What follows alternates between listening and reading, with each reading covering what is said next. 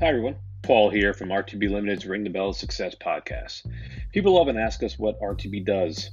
Well, we're a consulting firm that analyzes your company from the top down and then breaks into three areas we feel are the basis of every well-run business: your people, the process, and the profits.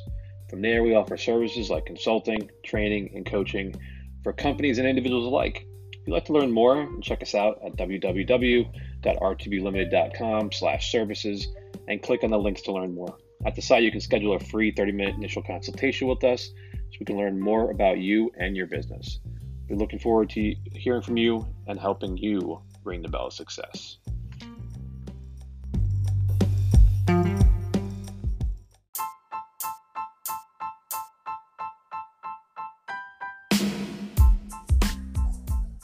All right, everybody. I'm here at the Garden State Plaza Mall with Sandy Abrams from Magnolia House Honey.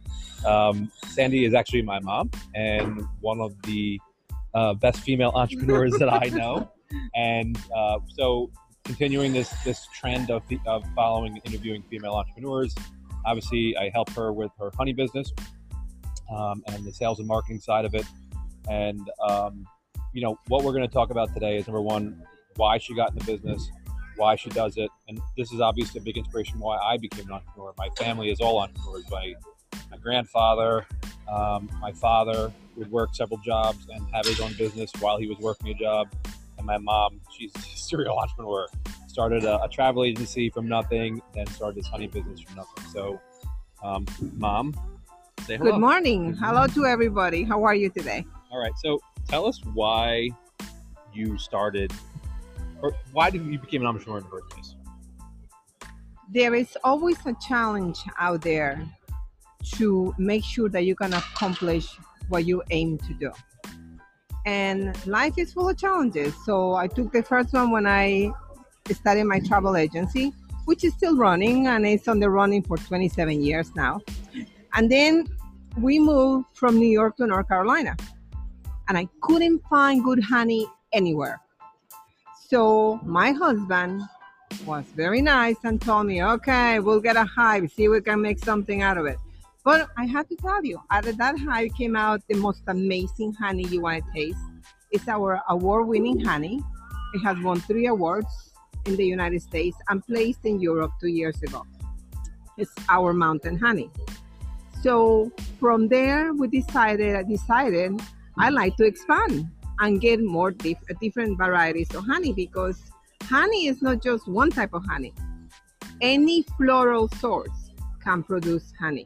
So what she means by that is honey is not flavored. So we have 30 different types of honey or flavor varietals of honey. Mm-hmm. It's like wine. Different grapes give you different tastes, right? Correct. Different flowers give you different honey tastes. So we have eucalyptus, we have coffee. So we help pollinate at different plant farms around the world or around the country, and then we get the honey back in return. So that's kind of the basis of what it is. That's correct. And honey is like a good wine. Everyone tastes different. Correct. You really have to put it in your palate. You have to taste it, definitely. So obviously your father's a big influence on you because he was a serial entrepreneur as well. And you and my father are both serial entrepreneurs. So another reason why I started RTB is to promote people to focus on people, process, and profits in their business, and then understand why they ring the bell. So why they go out and fight every day to grow that business. So what are some of the challenges that you face on the people side? On the people side? Well, if I was to speak about the employee side, it's very hard to find nowadays employees who are as responsible as you are. So that's a big challenge.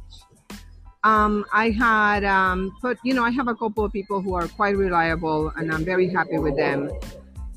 So we're growing. We're growing in that sense.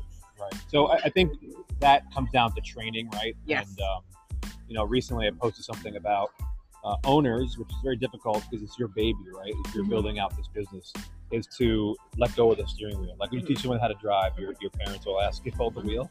Sometimes you gotta let go a little bit, and you gotta do some more training and trust them enough, and then if they're engaged, they'll come back and they'll do the same work. And they'll follow your example. So the people that we have trained are quite reliable, dependable, and knowledgeable. They learn, they know the business inside out just like I do. Right. So that's a good thing. So on the process side, I have an intimate touch to it, but I kind of want to know from you, what do you think is the hardest thing on the process side? The hardest thing is to keep your bees alive, because the biggest enemy of bees is chemicals, and like people who spray their plants, and the bees get the pollen from them, and then they bring them back to the hive and they kill the babies, and causing the hive to fail because there is no more bees to keep on gathering pollen. If we lose the bees, we all die. Yeah, It's just that's basically simple it. equation, right? We have no food to pollinate. No food. If the plants aren't pollinated, the animals have died that we eat. So just think about that. There's a chain, and that's why bees are very important. Yeah. They're very democratic. If you do some research, is Tom Seeley from upstate New York. I'm reading his book called now The Democracy of Bees. Mm-hmm. It's very interesting how it is kind of a dictatorship, but they all take care of the queen, and it's all about the team and taking care of the hive and keeping everybody alive. For instance, a normal bee that goes and gathers the pollen lives only 40 days. Right, a worker. A worker bee. They are all females. Life. They are all females. There is about in each hive. There's about 20 males, 20 drones, and all they do is mate with the queen through their entire life. The queen can live up to 3 years. So the drones have a good life. Yeah. The poor female bees work hard. And again, that's the way it is. It's funny, we're at a chocolate expo here, and I would say that the bulk of the entrepreneurs here are female. Yeah. So it's another testament to my focusing on female entrepreneurs the last couple of weeks, and why they start their businesses. So there's plenty of fodder here, and people will talk to you about it. All right, so that's the process side. On the financial side, the profit side, what do you think is the most difficult challenge?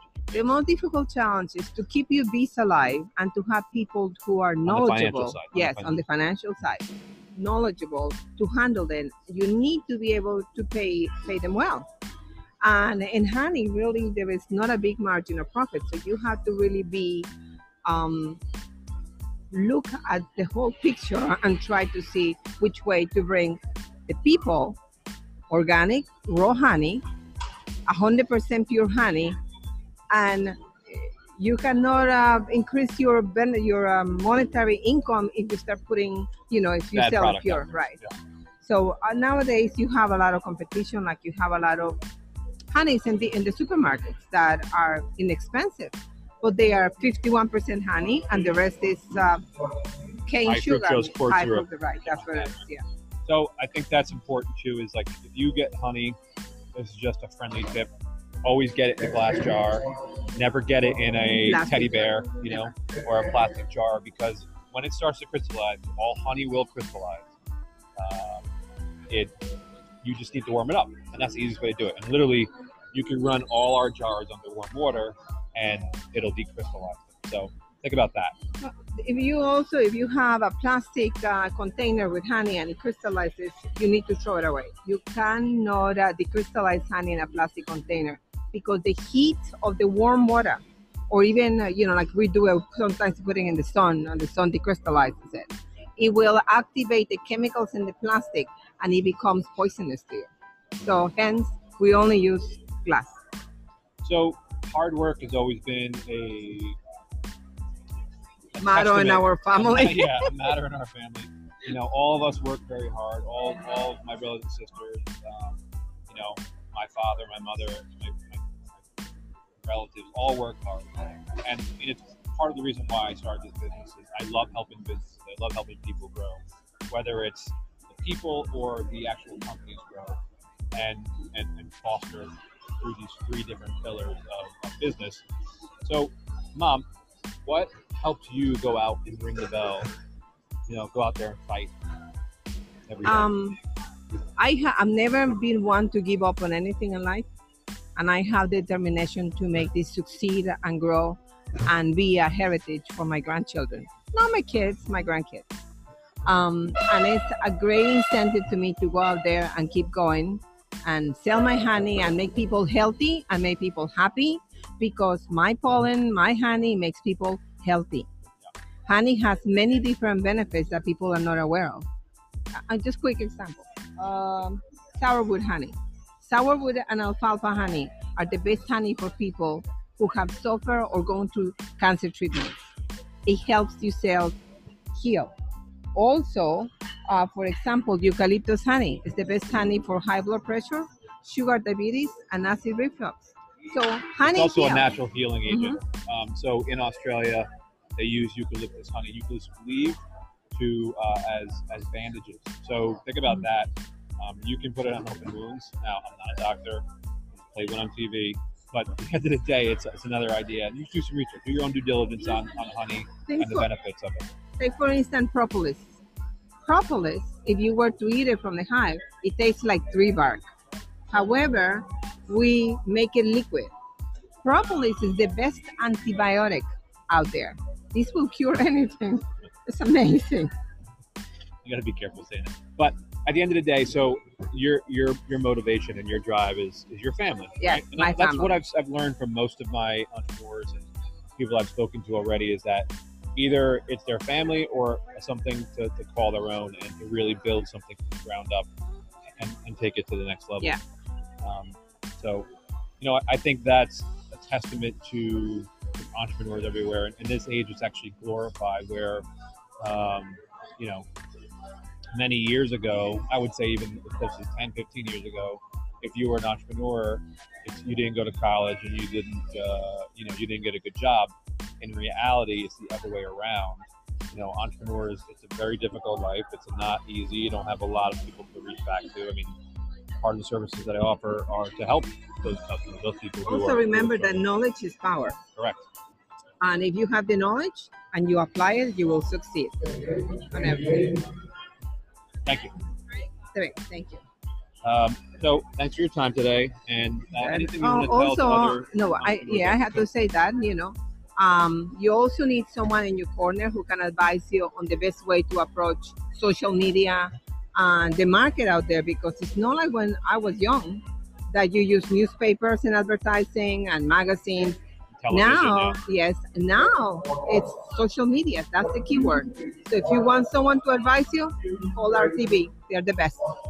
Thanks, Mom. You're welcome, babe. So vote of confidence for my mom, always great. But at the end of the day, I think there's always tools out there. If you're willing to, learn from other people and see what other insight can be brought to you, it's always helpful. So,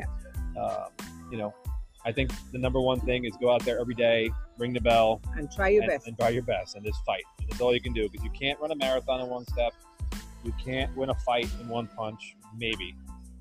And remember, you didn't run when you were born. You first had to learn how to Correct. see. So just make sure you go out there every day and ring the bell, and thank you. You're welcome, babe.